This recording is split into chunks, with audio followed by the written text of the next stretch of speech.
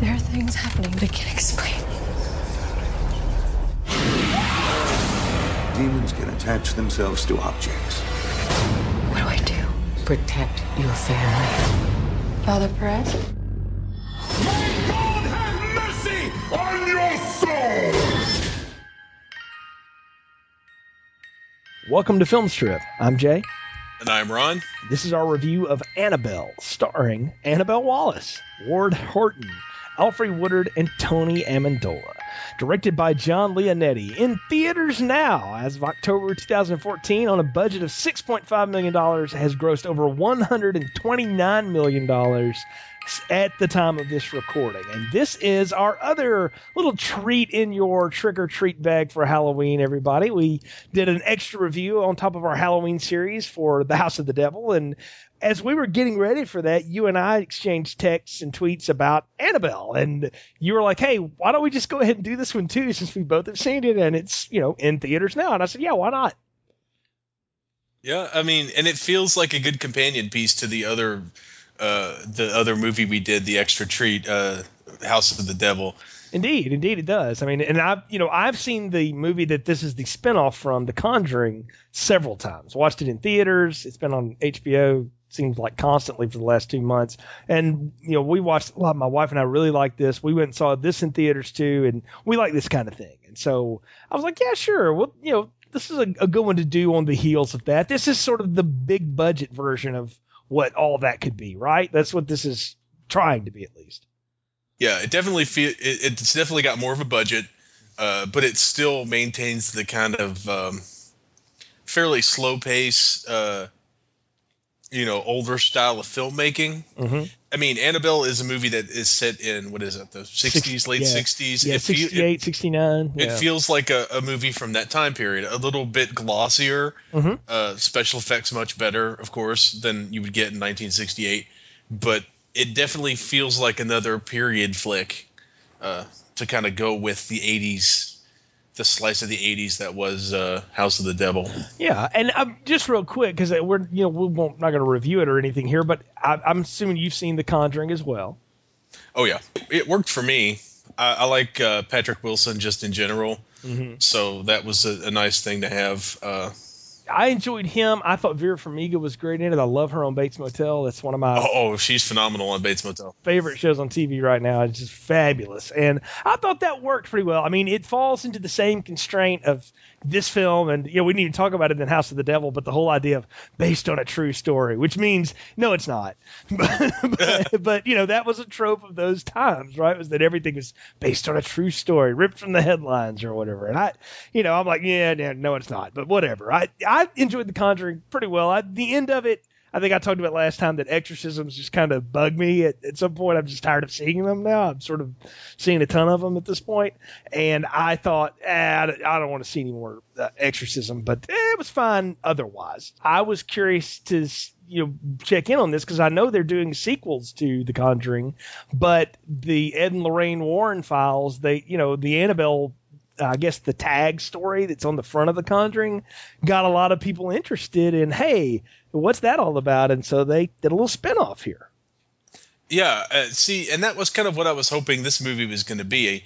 I really want the nurse's story. Yeah, I thought that was what was going to happen because I'll be honest with you, the first 5 minutes of The Conjuring, that nurse's story, is some of the most unnerving stuff in that movie. I mean, it's incredible. Yeah, I definitely wanted that. I mean, I'm not, displeased by what happened in this particular film. No. But I'm thinking Annabelle 2, where they actually do the nurse's story, is just going to knock my socks off. Yeah, I'm hoping, and I am assuming by the budget on this that is definitely coming around soon. Because when I wrote that down, it was 129 million. I just looked, and it's like over 130 now. So this movie's made a lot of dough, and it's part of it. It's coming out at the right time of year. The Saw movies made tons of money for years. One, because I actually think they're pretty good, but also because they came out at the right time of year. People want to see this kind of stuff. They're in for it. They're down for it. And, the Conjuring works, so why not try and do this one? And I was curious to see what they could do. Could they make a killer doll movie that wasn't stupid like Child's Play? which, I will admit some of the Child's Play movies, particularly the third one, is a personal guilty pleasure. But I would never recommend them to anyone. I mean, they're just part of something I will occasionally peep in on. I would recommend the third one for sure. The one where they play Army, I think, is one of the best ones that was ever made. I think though that this would have been successful even if they hadn't released it at Halloween. I mean, The Conjuring came out in the middle of the summer. That's right. It was a phenomenal business wise. Which is something to say because the summer is dominated by these superhero $200 million blockbuster action films. And to throw out a little $5 million horror film, and have it make the money it made is pretty phenomenal. Yeah, and it's such an antidote to those kind of big budget movies. It's a lot slower paced. It's quieter. You gotta you'll be straining to listen to it. Well, you'll be looking to see if anything's moving around the room, even when it's not, because yes, the doll's eyes are moving, and I caught myself with this one going, I'm telling you, the doll is talking in the background, and I think I'm just hallucinating. A sign of a good film, a good suspense film. I think you're just hallucinating that too. I probably am. So it's probably the pizza I ate. Yeah, the drugs pizza. My thing was I really enjoyed the fact that they've got this creepy doll that everybody wants for some inexplicable reason. Yeah. But the doll itself is not the thing causing the problems. Yeah, that's the thing, is it's almost like it's just the prop to the side to be creepy. It really is being used by something else, as we'll find out, right? Yeah, that's the thing I think that I liked the most about how they set up Annabelle, both the doll and the movie. Just like, you've got this creepy doll, but they don't use it in the way you would expect them to use a creepy doll. It's just kind of there. Yeah, it's there, and it's done to make us out. It's to give us the misdirection, and again, that's part of the charm of this film for sure. We can get into. So, well, let's do the plot real quick, and then we can get deeper into the movie. So, it's 1969, and soon-to-be Dr. John Form gives his expectant wife Mia a doll to add to her impressive collection for their baby's nursery. The neighbors are then killed at night by their estranged daughter and a man with her as a part of a ritualistic sacrifice from the cult they were a part of, meant to raise a demon. The police arrive in time to kill the assailants after they have attacked John and Mia, who both survive, even though Mia was stabbed in the process. The baby is born, and they move to Pasadena for John's hospital residency, and Mia and baby Leah begin experiencing odd occurrences around the apartment building and in the living area, and they seem to be centered in and around the doll John gave her as a present. Comforted by a new friend and mystical bookstore owner Evelyn, played by Alfre Woodard, Mia tries to deal with the happenings only to have them escalate to violent proportions. Employing the help of a priest, the couple trusts to get rid of the doll only results in stronger attacks from the demonic entity, claiming that it wants a soul. And in a final showdown, Mia is stopped by John moments before sacrificing herself, only to have Evelyn intervene and offer her soul to satisfy the demon. John and Mia and the priest move on, and the Annabelle doll ends up in a hobby store where it's bought by the mother of a nurse from the opening of The Conjuring as credits roll. And that's kind of a tight little summary. There's more that goes on here, but I think that gives us the gist of what we see. Yeah, I think that's more than fair. I didn't see this opening weekend. I went and saw something else the weekend this premiered. Saw it the next weekend, but still a pretty packed theater for a matinee show for us. And I was surprised by that. And I will tell the story on myself. It takes a lot for me to get genuinely scared. I mean, like really scared watching a movie anymore. I think I've just seen too many of them. But I was particularly exhausted the Friday I went and saw this, and I'm going to blame all of this on that, but my wife got the biggest chuckles out of me I've ever heard her have in a theater, watching me jump and cover my face and squirm in my seat like I was 6 years old. And I remembered smiling and laughing at myself going, what are you doing? And I was like, this is what sleep deprivation does. But I caught myself genuinely unnerved by this. I enjoyed The Conjuring, but in no time after the first 5 minutes of it did I want to just crawl out of my seat. I literally watched parts of this movie, Ron, through my fingers. And that's been a long time since something like that happened to me. That's a phenomenal reaction. Man, you need to go see every horror movie on like 4 hours of sleep. I guess so. I'd probably have a lot better reaction. I don't know, some of them, I don't think there's some things would ever save. Like, I could have been up for 10 days and went and saw Halloween Resurrection in the theater, which I did see in the theater, and I think I would have still had the same awful reaction to it that I did, because that movie's terrible. But, this kind of thing, I think, works when your guard's down a little bit, and I sort of felt like, I was there. But what I noticed was I was not the only one in the crowd the same way. The young college student sitting, just to the left of my wife was death gripping her pack of M&Ms throughout the film. I mean, rattling to the point that, like, we were going to hit her, and people were shuffling. I mean, there was a lot of, ugh. And, my audiences in the South, we react to things on the screen. So I enjoy that when I get that kind of reaction out of the crowd. I wasn't the only one going with it. Well, that sounds like you had a really good experience. I saw it like you after the opening weekend, and we had a really good crowd too. And we were at another matinee show because I'm cheap. Actually, I like the matinee shows too because it is less of the crowd. But yeah, but we still had a big crowd, and in the row behind us, there were like a couple of women and like 6 kids who were too young to watch something like this. Oh my! But here's the thing. They had the exact opposite reaction you did, where you were like squirming and people were rattling their their candy and all that stuff. They were just frozen, dead silent the entire. Like the first 5 minutes, you hear them shuffling and eating and talking to each other, and then the Annabelle starts being Annabelle, and the kids are just dead silent, and not a peep is heard from directly behind me the entire movie. It was one of the funniest reactions that I've ever seen. Because I would sneak back looks at those kids, and they were terrified. It was great. Those are going to be some children that need therapy very soon, or they're going to grow up and do podcasts about horror movies. But I mean, that's how these things start, people. So I think anybody that's been listening to our series this October has heard me tell my Halloween story that I got introduced to that movie at a very young age, and it didn't necessarily scare me, but it froze me in my place. That is for sure. And so I can relate to that. So I enjoy seeing things in the theater like this. I think there's some movies that work well at home, and like you can just watch them at home. It's no big deal. But I do think there's something neat about seeing a good scary movie in a theater. And for the most part, this one works on that level, and I think it's built to be in that type of environment. I think that this one, The Conjuring, Insidious, they're all theater movies. Yeah. More so than, like, say, Paranormal Activity, which I think works as well or better at home than it does in the big screen, especially if you watch it by yourself at night with the lights off. Yeah, I agree with that. I think those films are really good in the dark by yourself. You don't have other people to save you from whatever's happening with Katie and her random satanicness in that film series. But let's get into this one here. So we open up in church. And I don't know about you, but I don't often thumb wrestle during the sermon on Sundays. But I suppose there's worse things you could be doing. So, as we meet our 2 people here, John and Mia, the Forms, and I'm automatically getting this, and it won't be the last time. But I thought immediately they named Mia. She's pregnant. There's going to be Satan involved. I'm thinking Rosemary's Baby again. Oh yeah, definitely. I get that vibe almost immediately. Mm-hmm.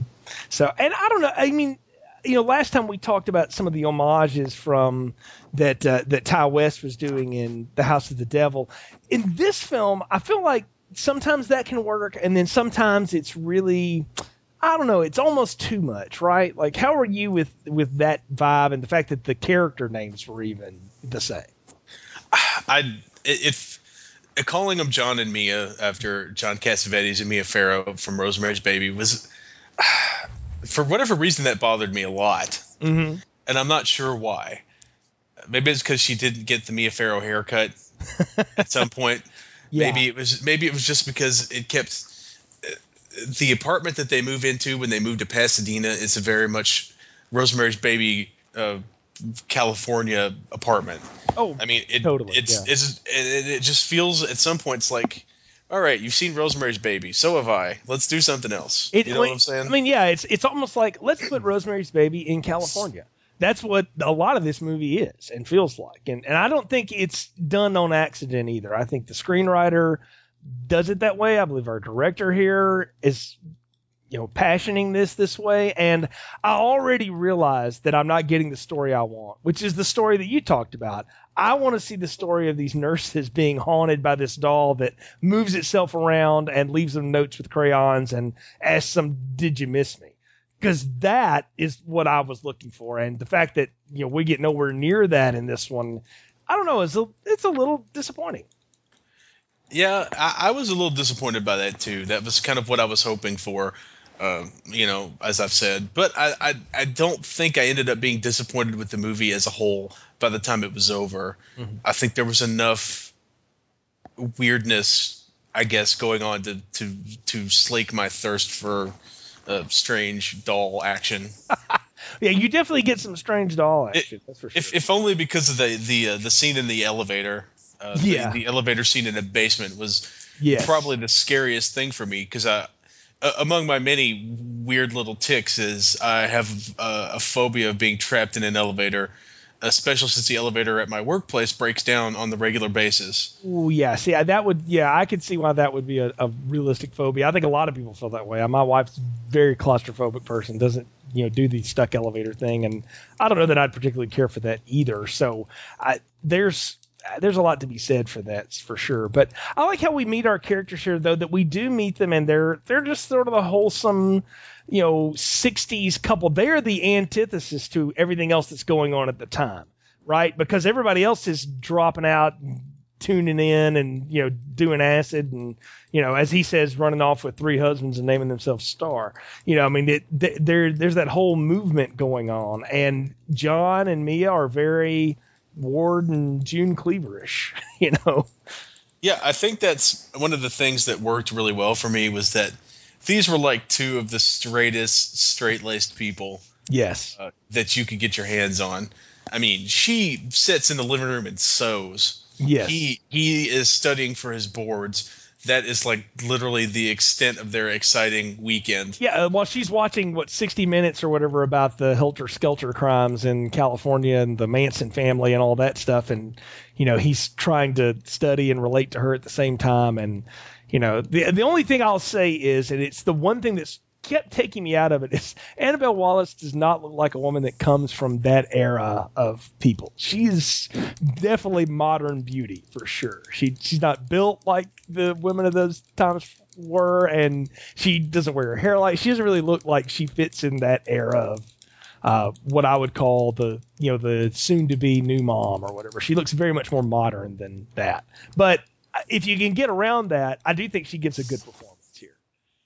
Yeah, I think she's just fine. I mean, like you said, the hair doesn't really work, and she's got the what I call the Mad Men trap of looking like a modern person, like cosplaying as a 60s housewife. Exactly, yeah. Much more so than what's his name, the husband, Ward Horton. Yeah, is funny. Ward Horton. I think he comes off of soap operas or something like that, from what I've read, and he's always making cracks about don't watch soap operas, which I thought was kind of funny and tongue in cheek. But he looked like something off of My Two Dads, or whatever. Oh, yeah. I mean, he definitely was one of those guys. So I thought, at least, the thing about John and the John character here that gets me is he's really a side note to a lot of this movie. Like, it's mostly going to be about Mia.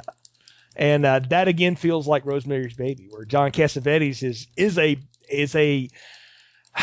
he propels the plot along because of where he is, but he's really a side note to everything that's going on. No, that totally makes sense. I think that's another one of the structural things that they were doing to say, Rosemary's Baby, Rosemary's Surfing Baby, or whatever California take they want to do with this. Yeah. The Devil Goes Tiki Bar.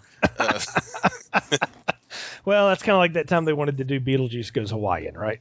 So there are worse ways of doing it. So we have to go with it. But, we meet their neighbors, too, the Higgins, who seem like nice, folks, right? I mean, they're decent enough. They've had a daughter that's run off and joined the hippie clan and stuff. So there's that. But they seem to be sort of taken with these people in this little neighborhood. They come off good enough. But what I will say right now, I think is the best scene in the film, with one exception of what might have been the best scene near the end of the film, is what happens at night. The attack on them. But before we get to that, though, let's talk about this doll. Okay, so they have a little bit of a misunderstanding, we'll say, right? You've been married long enough. Anybody that has knows this. Sometimes you just say stuff and you're like, oh, that was the way wrong thing to say, wasn't it? And you're like, how do I get out of this?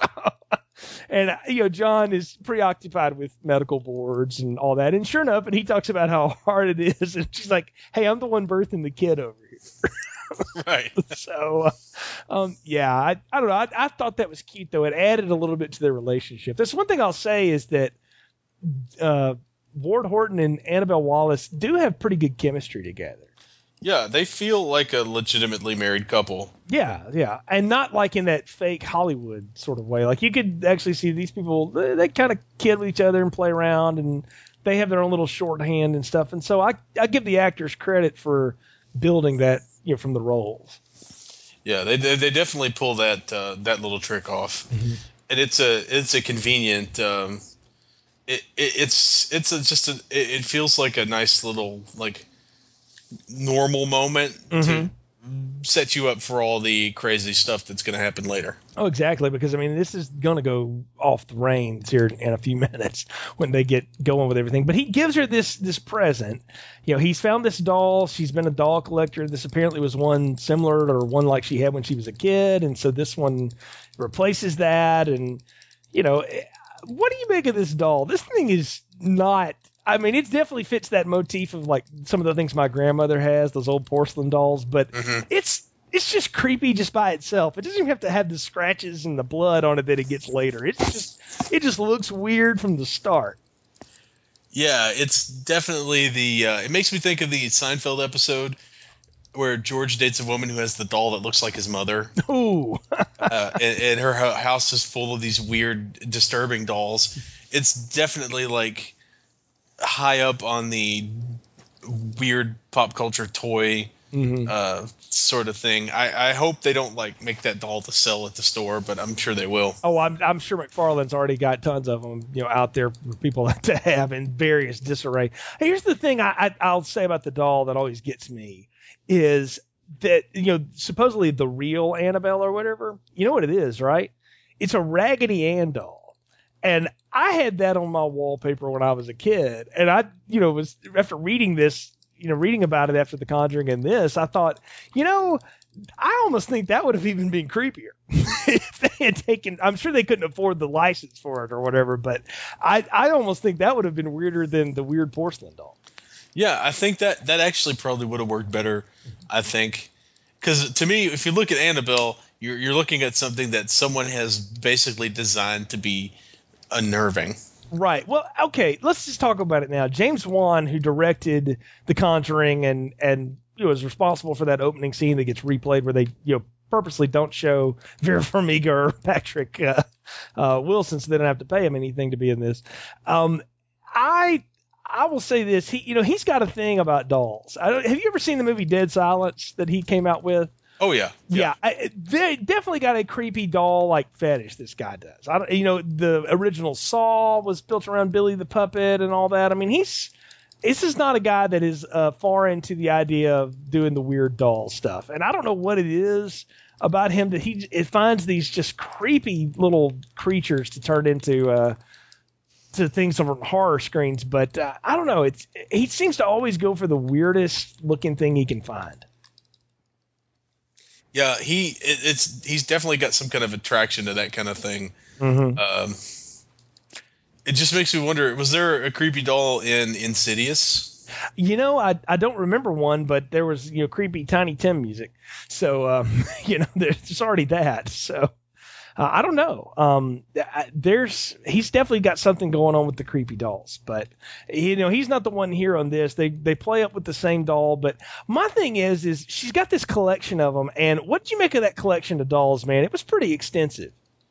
Yeah, I don't see why she needed another doll to add to her collection. I know. I'm like, well, first off, your kid can't play with any of that anyway. So No, you don't want your child playing with an antique Victorian no. doll made out of ivory or whatever. Yeah, porcelain. No, you don't want to fool with any of that. So yeah, that's one thing. But the other is, excuse me. Whew, the other is, it just seems to be like the kind of thing that a child would see and would not react well to. Like children are smart. that was one of my many thoughts in the movie. Like when she puts it in the room with the crib, it's like, oh, that's a great thing to do to your child. Just why don't you just deliberately pipe nightmares into her brain like Clockwork Orange style. Yeah, exactly. Or take them to see this movie and set them in a seat behind you, right? I mean, Yeah. that's the same kind of thing that's going on here. So, but yeah, I thought the same thing. I was a very, very strange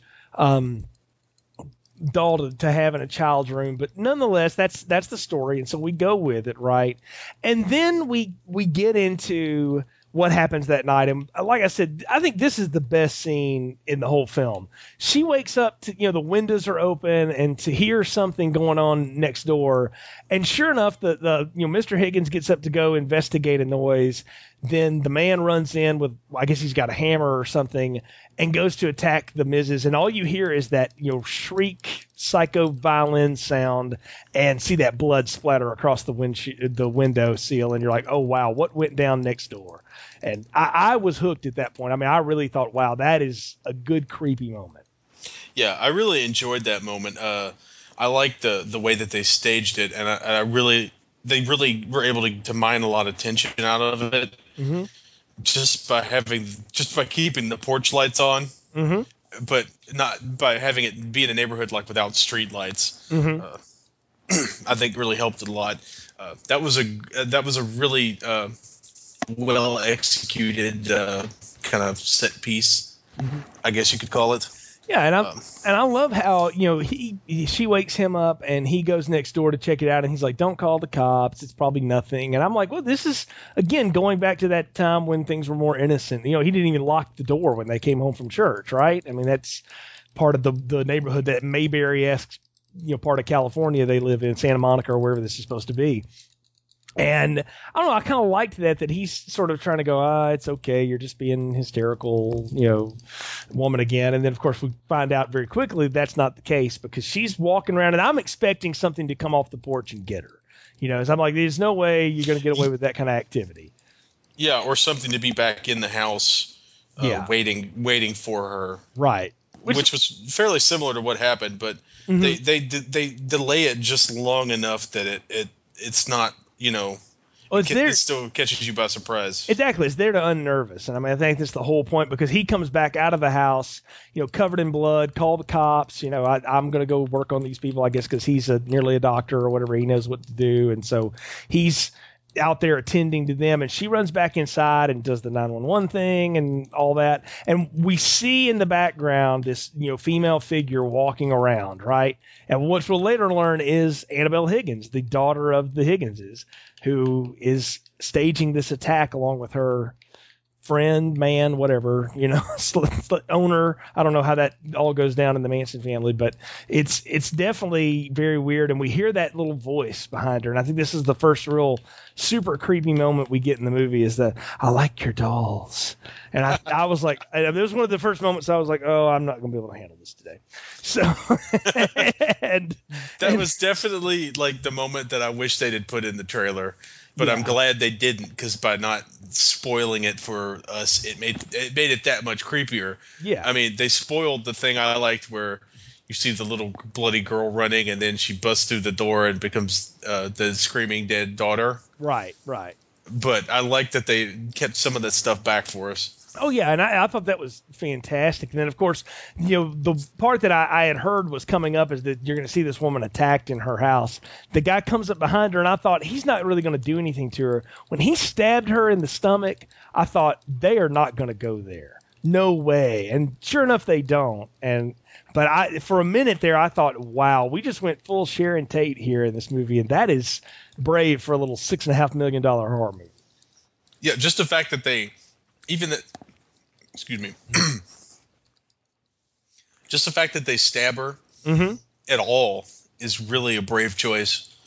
You don't see a lot of violence against pregnant women. No. So in movies, and with good reason. It's people don't like that. Yeah, people don't go for that kind of stuff. I mean, that's the truth. And so you have to be careful with protecting your audience, is what I call that. At some point you have to keep your audience from just totally revolting against you. But I don't know. I like the fact that he got beat up a little bit, she got attacked. That it was not an easy fight when Ward just showed back up, or when John showed back up. Yeah, it wasn't the Hollywood man shows up, punches the guy out. Right. I mean, he took a few smash good cut licks. smash cut to the cops arriving. He got the crap beat out of him.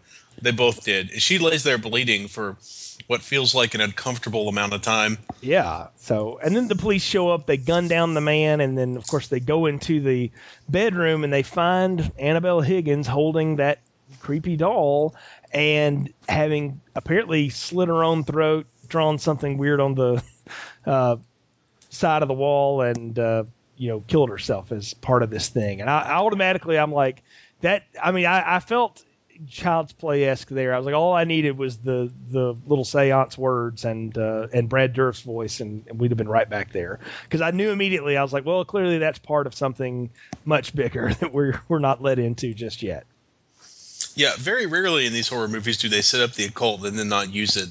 Right. For just once, I would like to see somebody do all the pentagrams and all that crap, and then the cops just be like, "Oh, that's just some idiot." Well, they would if this was the 80s, because it's just a Motley Crue video at that point. But in the 60s, again, think about the times, the Tate murders, the Manson family, all that stuff is going on. I mean, this is very timely, and so I thought that was well placed and well done. So now see, I don't know, because to me, the 80s was all about the satanic panic. Well, it was, but you could see it in popular culture. And so, I think the satanic panic happened in Middle America and in the South, things like that. In places like California, New York and stuff, they all just played it off as a joke, which is how really all of it was anyway, right?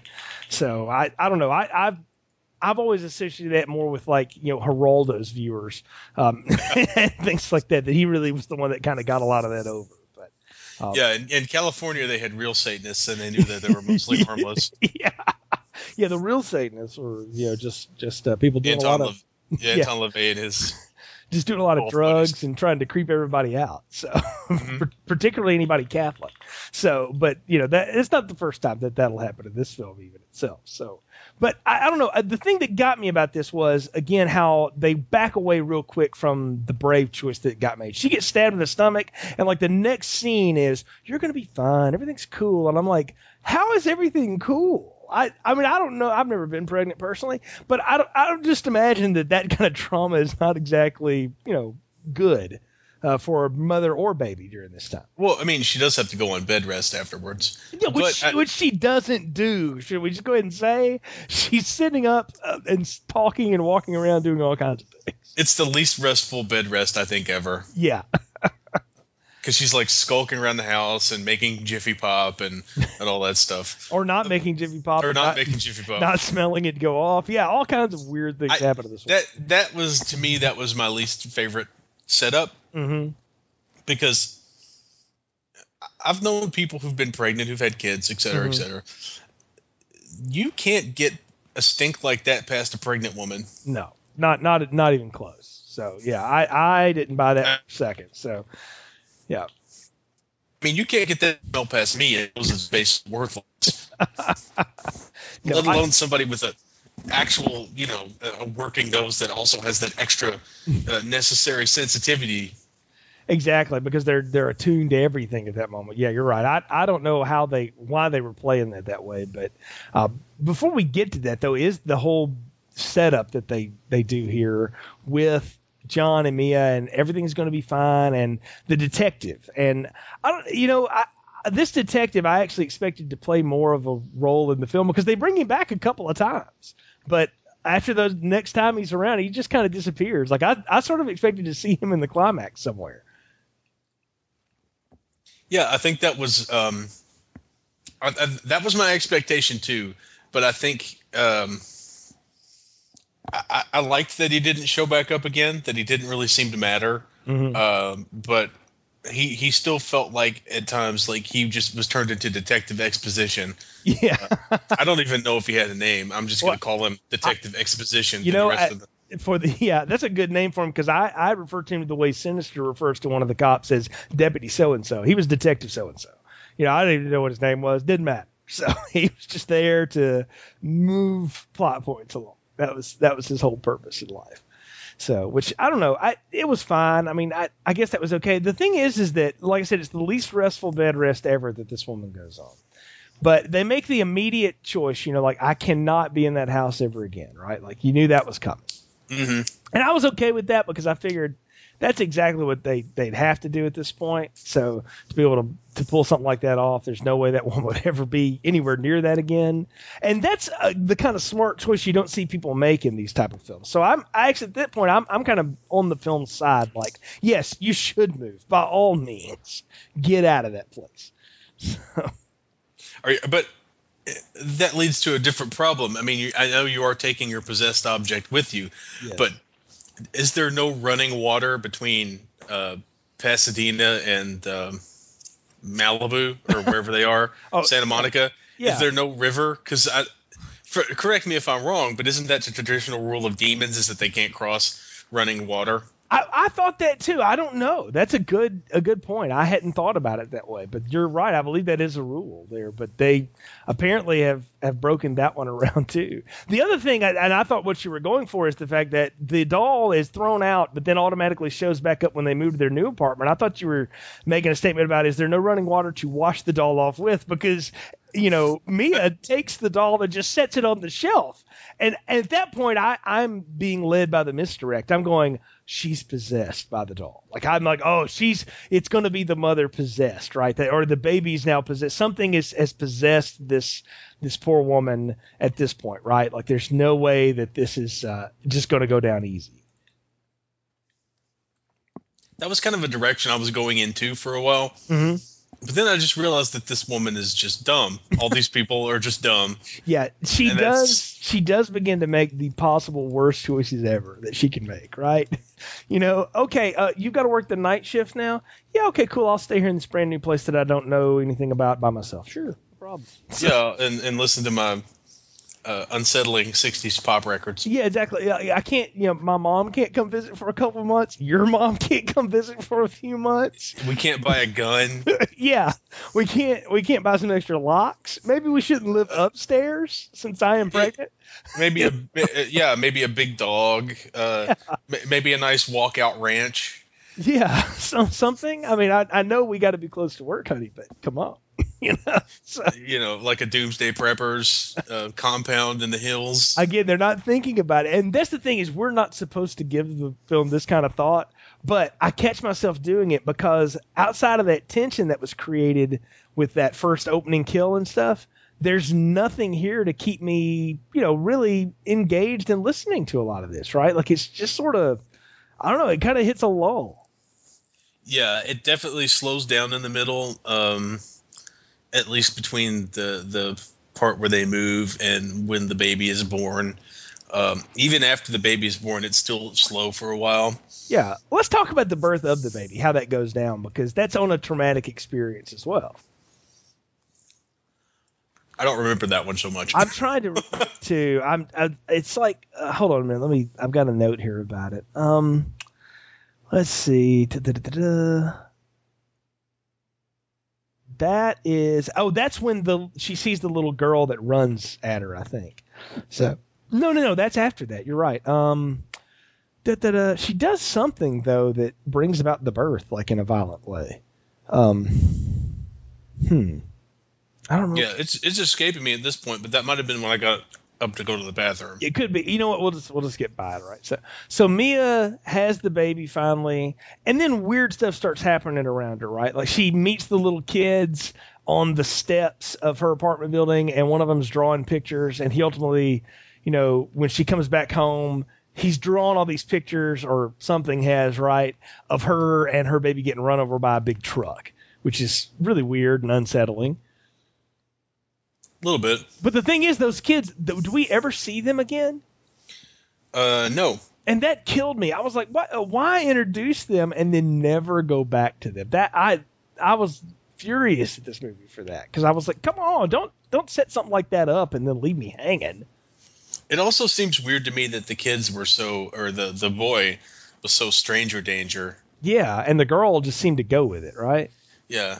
It's like, oh, she's nice. She can't be mean. She's got a baby. Because, no one evil has ever had a baby, apparently. Yeah, exactly, right? These kids clearly hadn't seen Rosemary's Baby yet. So that's the thing to take away from there. But, this is also the time when we meet Evelyn. Or, as I will just sort of crudely say now, this movie's magical African-American. Like, literally, right? Quite literally. She's... Yeah. Yeah. That makes me sad, because Alfre Woodard's a really good actress and good at playing bit parts, like good at playing small things, but she is almost totally wasted in this movie, I feel.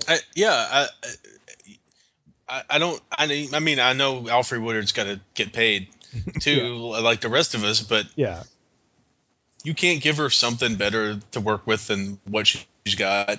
Yeah, Evelyn's whole story is that she and her daughter were coming back from a visit, and she was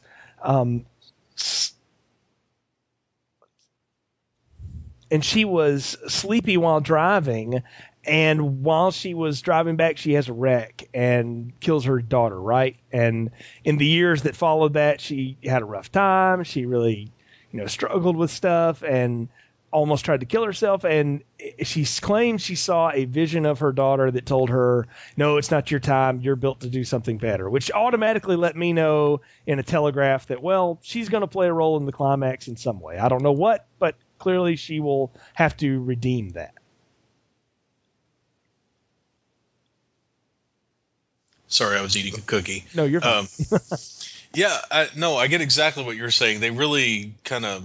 It seems like the more I pick at this movie, the more I pick it apart. Yeah, like I'm pulling, I'm pulling a chicken meat off the bones. Yes. There are still good bones here, but her story about. Well, because my suicide attempt didn't work, I know that I'm here for better things felt a little pat to me, and it really... Well, it just seemed to come out of nowhere, too. I was like, did we even need that character to be that way? Like, I don't know that was necessary, even. I would have been fine if they kept this thing smaller and this was all of the John and Mia show. Like, why couldn't it have been that? Because this is the part where I really feel like John is just sort of shoved to the side for about 30 minutes. Yeah, and you could give this part to the priest. You could probably give the priest part to what's her name? Alfre Woodard. Yeah, you could have given the priest part to Evelyn. See, that's what I thought they were going to go with, but then I remembered they set something up there in the very beginning about how religious these people are. Like they're not. They're playing around in church or whatever, but they clearly have a relationship with their priests there and stuff. Like these are people that believe in their faith and they're grounded by it in some way. So you introduce mysticism to them, that kind of plays against itself, right? Like I don't know that you can be devoutly Catholic and do some voodoo on the side. Hey, you never know. There's a lot of mystical elements to Catholicism. This is true. So it's maybe if they were Jewish and it was Kabbalah, I would go with it. But they already did that movie with what's his name? Oh yeah, that's right. That was that the Dybbuk. Yeah. The comedian was in it, and Matisyahu. Yes, yeah. We're both talking about the same thing. I know what you're talking about. So yeah, I don't know. I was curious to be how they were going to play this, because the Evelyn role and the priest role seemed to be too many. Like they needed to have one of those people or none of them. Like both of them seemed to be fighting for supporting cast role here. Yeah, and they both seem to be fighting to be the spiritual advisor, so to speak. Right. And I'll admit, watching this movie, I'm even feeling this. Like, as much as I was into that opening and really just, got freaked out by it and stuff, there's nothing that's creeped me out nearly close to that, because they'd already blown the bit about the little girl that turns into the adult and runs through Mia in the apartment. So I knew that was coming. I'd seen that. And I don't know. I just didn't. There was nothing really just making me go, okay, it's sort of your standard haunting. That's what it felt like, at least. Yeah, I checked back in for the elevator scene that we've already talked about, or that we've mentioned in brief. And I checked back in for the shot of the demon like behind the doll, holding the doll up. Mm-hmm. I like that part, but I did kind of check out in the middle. Well, let's talk about the one thing that happens in the middle that is of consequence, and that's the fact that she calls him that detective, right? And probably the most unrealistic thing in the film, in a film that is totally unrealistic, right, is this conversation she has with the detective, I think. Because not only did he come over to her house and bring her crime scene documentation of things, he lets her see and keep crime scene photos of like people massacred and sacrifices and all that stuff. That just seemed really, you talk about, Deputy Nobody. I didn't get what that was. There could have been another way she discovered that. She reads a newspaper. Couldn't there have been something else that we gave her that information and she didn't have to work with this cop that isn't going to play a major role in this movie? Yeah. I think to me the most unrealistic part would be that the cop would drive up to Pasadena from, Santa Monica or wherever in LA they were living before. Because, right. Why would you go like an hour plus out of your way just to show some crime scene photos to a lady? Yeah. With a kid. Maybe she could have dug in the newspaper. I mean, that's what a microfiche montage is for. True. So I guess so, but I don't know. There could have been something else that allowed her to get that. Evelyn could have helped her look all this stuff up. That would have been a good idea. That would have. Yeah. Evelyn would have been more useful then. Yeah, exactly. Instead of just a lot more sense. Instead of just buying books for the baby and clothes and being sort of the black grandma, so which is really all the role she plays for about a 20-minute segment of this. It's really strange. But we get through all of that stuff to actually get to things that we've mentioned, but we need to talk about in detail now, and those are the really scary parts, the haunting parts that are going on around this house. John's supposed to come home from work. They're going to have a dinner date at home, and she's got her romantic music on. They got the wine out, all this stuff, and you get the sense that Mia's eating that meal for about 3 hours by herself. So she's there by herself, and she turns the record player off. And not only does it come back on, but Rod, it comes back on with a vengeance. I mean, it blasts to the ceiling. Apparently, this demon likes his, Carpenter-esque pop music. Yeah, who knew that demons were into the Light FM? Yeah, I didn't know. I would have always said demons would be more the psychedelic route from this era, but apparently not. So, which is, I don't know, it's kind of neat, but it was a good scare, right? And it also leads us into some of the other scares that come up. There's the one where, she actually is in the street once, and the baby carriage rolls out into the street, and a green truck smashes it to bits, and then all of a sudden the baby's in her arms. So it's like she's having hallucinations, right? And when Mia starts to lose her mind and come unnerved by all of these things, that's when I sort of check back in with the movie and realize now I'm watching something I want to see. This is interesting. It was the part leading up. It was like, I think you said it was like somebody writing a 44-minute television episode versus a 90-minute movie. Yeah. And it definitely feels that way, especially in the middle. Because the parts where I think they knew what they wanted to do are really well done. Like, the supernatural elements are really well executed. Mm-hmm. The scares in the third act are really good. The first act is really good. It's just in that middle where they're padding for time. Yeah. It's like they don't know how to totally pace it out to get to 95 minutes or however long this is. Like they don't have anything to go. And it's fine that it slows down. House of the Devil slowed down for a long time with nothing happening. Then, the girl got her face shot off, and then all of a sudden nothing happens for another 15 minutes. But that leads you to the one place to another. One thing led to another with that. Like they got somewhere. This all seemed to be just useless backstory and exposition that could have been done a lot better ways. I think that's what I'm feeling too. And it sounds like the same thing you saw. Yeah, and the movie was 99 minutes. Mm-hmm. So they definitely could have cut out that extra 9 minutes. Yeah, just making it even hour and a half. You could probably have gotten away with 85 minutes. I don't think anybody would complain. No. I think a good horror movie, it's hard to get one that lasts over an hour and a half and maintains its tension. Like it's very rare that that can ever even exist. It has to be paced just right, and this one fails in the middle. But when it picks back up, man, it picks back up with a vengeance. And probably the second best scare, I would say, in the film, next to the opening kill of the Higgins, is Mia on the elevator. We talk about that? Okay, yes, so she goes down to the storage area below to put something up or whatever, and that baby carriage rolls itself out, and we see the strange dark figure standing over that baby carriage, and she runs to try to get on the elevator, and the door keeps opening back up on the basement and keeps opening back up on the basement, and that figure is getting closer. And that was when I began to crawl out of my skin again and be like, okay, yeah, now I'm scared again. So. Yeah, that was really one of the better set pieces. Clearly, they had been thinking about that one for a while. Yeah. I mean, it's a great moment. I mean, that whole thing is well done, and really, it's a great freak out too, because it gives you something. You start to realize that Mia is not just making all this up. That's the thing, is that sometimes movies like this will play with the idea of like, well, maybe these people are just making this up, right? And they let us in real quick. They're like, no, this is all really happening to her, and it keeps happening, and it keeps happening. And she gets that weird cut on her arm, which is the same as the thing that the woman put into her or carved into the wall, right? And I don't know. I thought all of that, again, was really well done and a good creepy set of moments. Oh, yeah. That one was really that was one of my favorite parts, I think.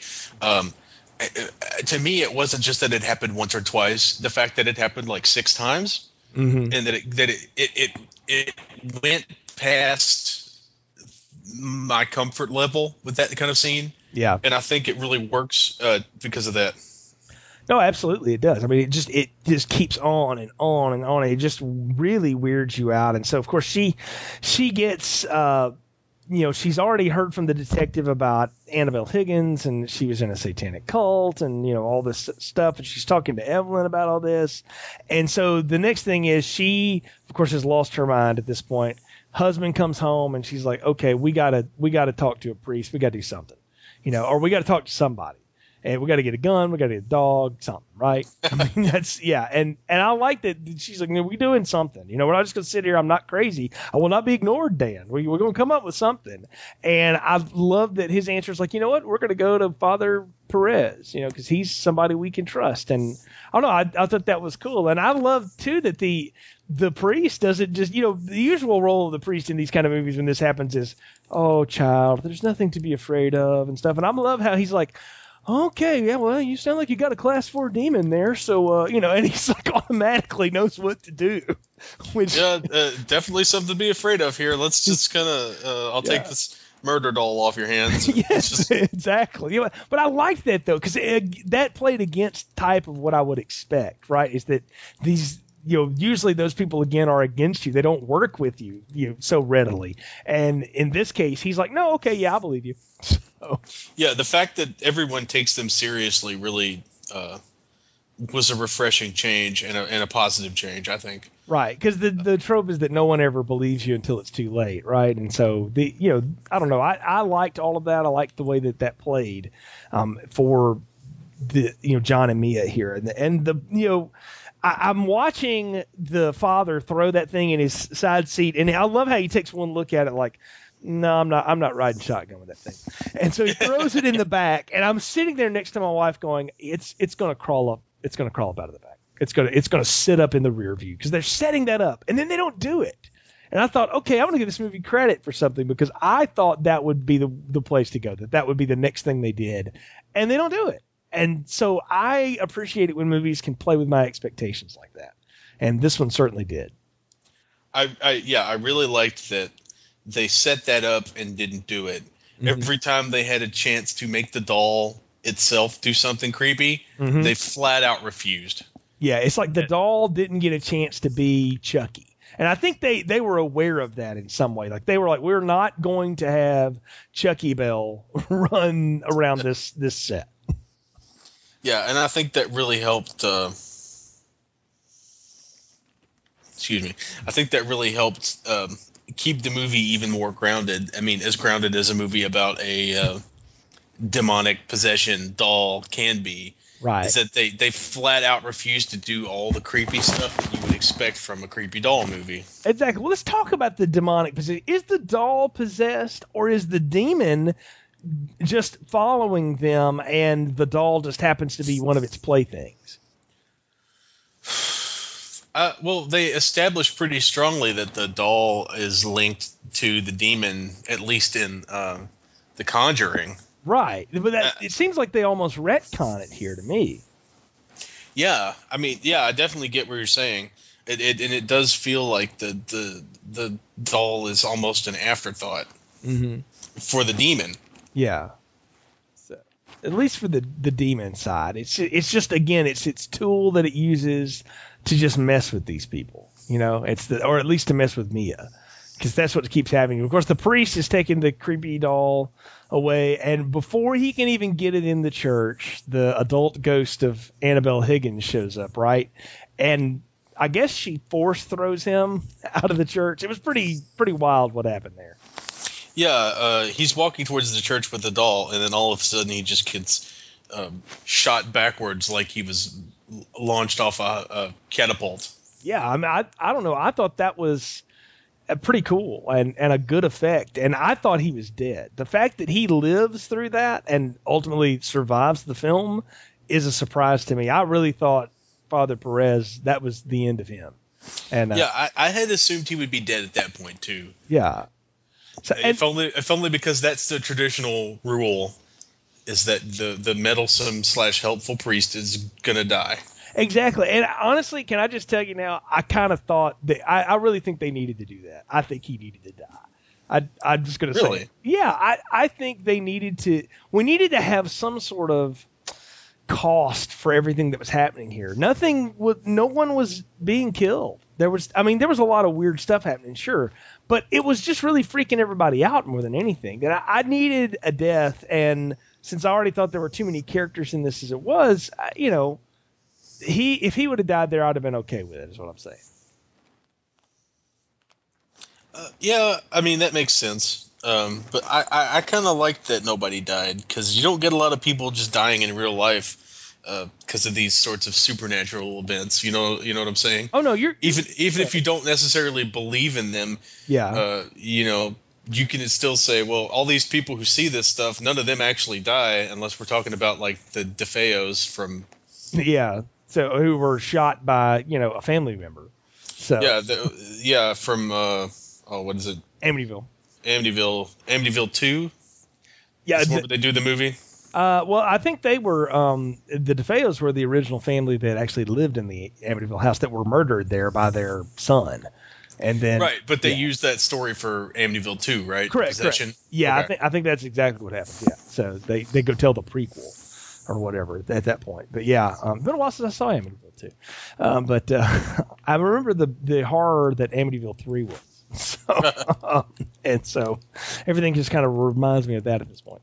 Anyway, I don't know. I think I wanted stakes is what I was looking for, because again, after that great fake out or a great setup in the elevator and stuff, I needed something to happen here, and nothing again did for a little bit.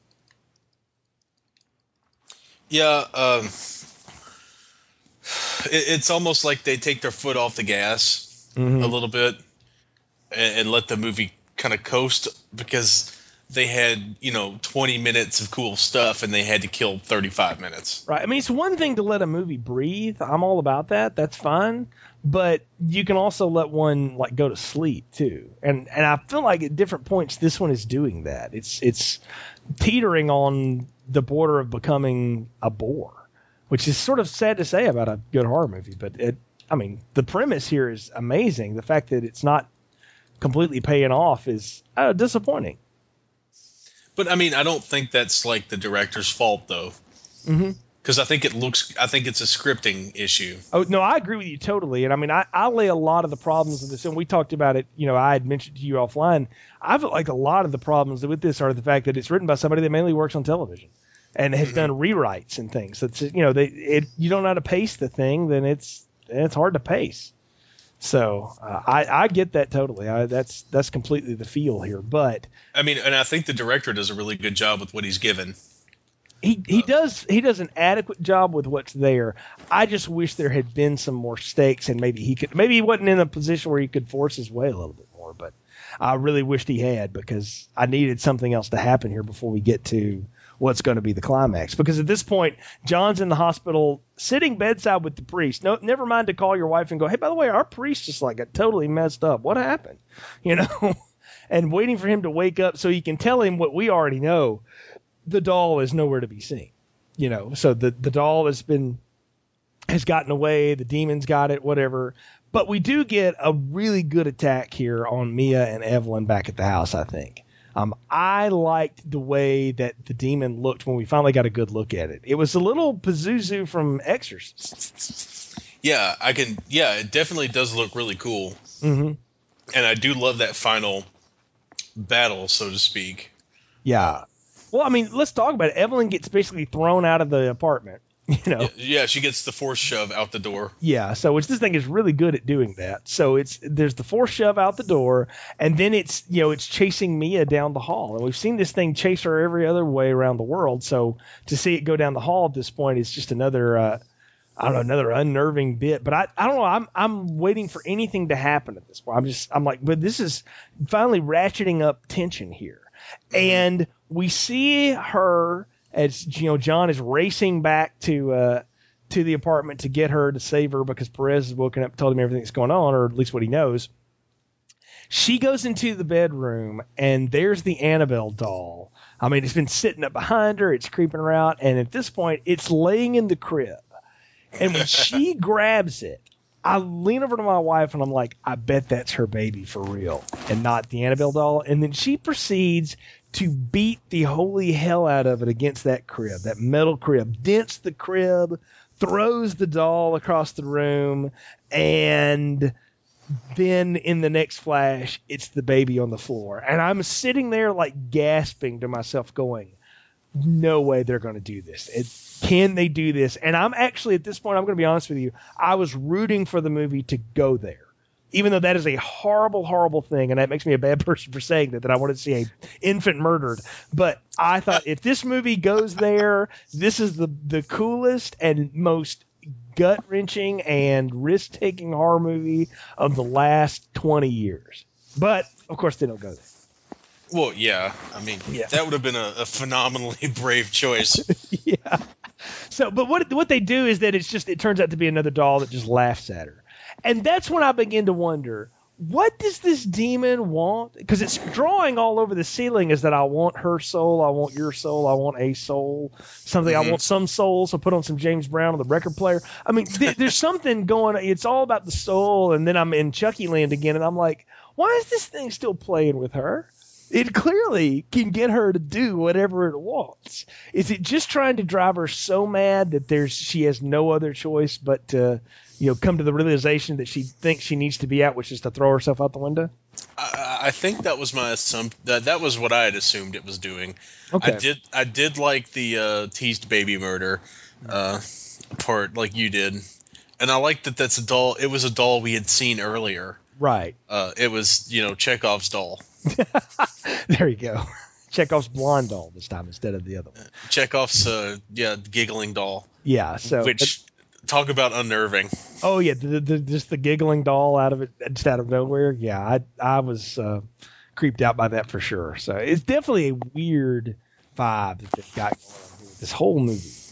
But of course they don't go with it. John shows up and he immediately. I'm like, this guy should be like in crisis counseling. He should be a psychiatrist instead of being a physician because he's really good at talking people off the ledge. This isn't the first time we've seen him do this. And at one point I thought maybe they were going there with that, was he was going to play a shrink or something, but of course he's not. But I don't know. I thought that was neat that he's able to convince her out of that. But then the most, I guess, obvious thing since the Alfre Woodard story about her daughter comes up is we realize that, Evelyn's going to be the one that sacrifices herself. So not only does she have an almost thankless role here, but Alfre Woodard's just there to jump out the window. Yeah, that was... I understand setting a movie in the 60s, but I don't think you need to write it like it is the 60s. Yeah. You know? I don't think you need to have the magical Negro throw herself out the window to save her white friends. Yeah, save the white baby. Yeah. Yeah, to save the little white baby and the little blonde girl. Exactly. So that just left a bad taste in my mouth because it felt unnecessary.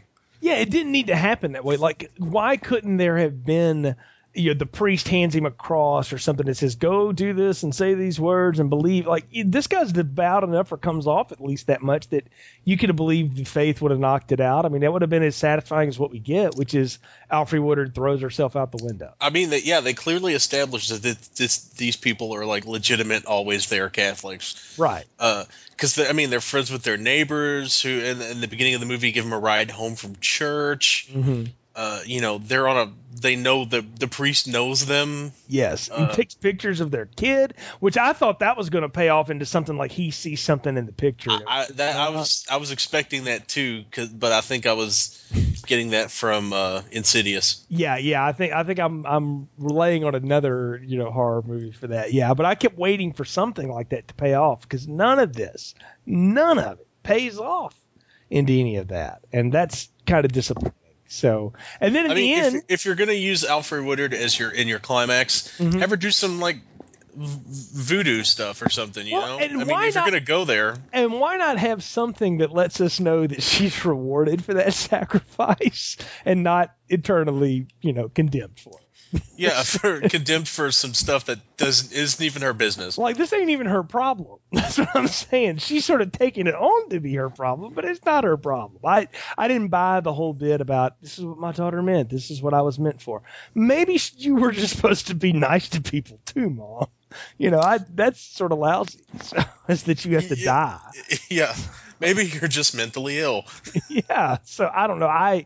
I didn't particularly enjoy that. I thought that could have been done a lot better, and I wished it had been too. I don't know what could have made it, but as it turns out, everything's fine, right? Though even they and the priest have the conversation though after church. Did they ever find the doll? I'm like, I wouldn't want to know, man. If it wasn't around anymore, I'd be like, what doll? There is no doll. I don't know what you're talking about. Alfre Woodard jumped out that window by herself. Exactly. So, and I love also too that much like the 60s, there's absolutely no police investigation into any of this. So why did your neighbor kill herself for seemingly no reason? Well, we don't know.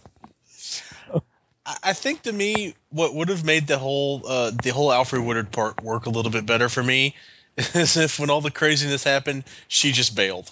Exactly. I'm gone. Like the moment she gets force thrown out the apartment and helps him bust in, he runs in. She stays on the landing because she's clearly smarter than these people. Exactly. She should have been. That should have been. But I mean, she runs a successful small business. Yeah.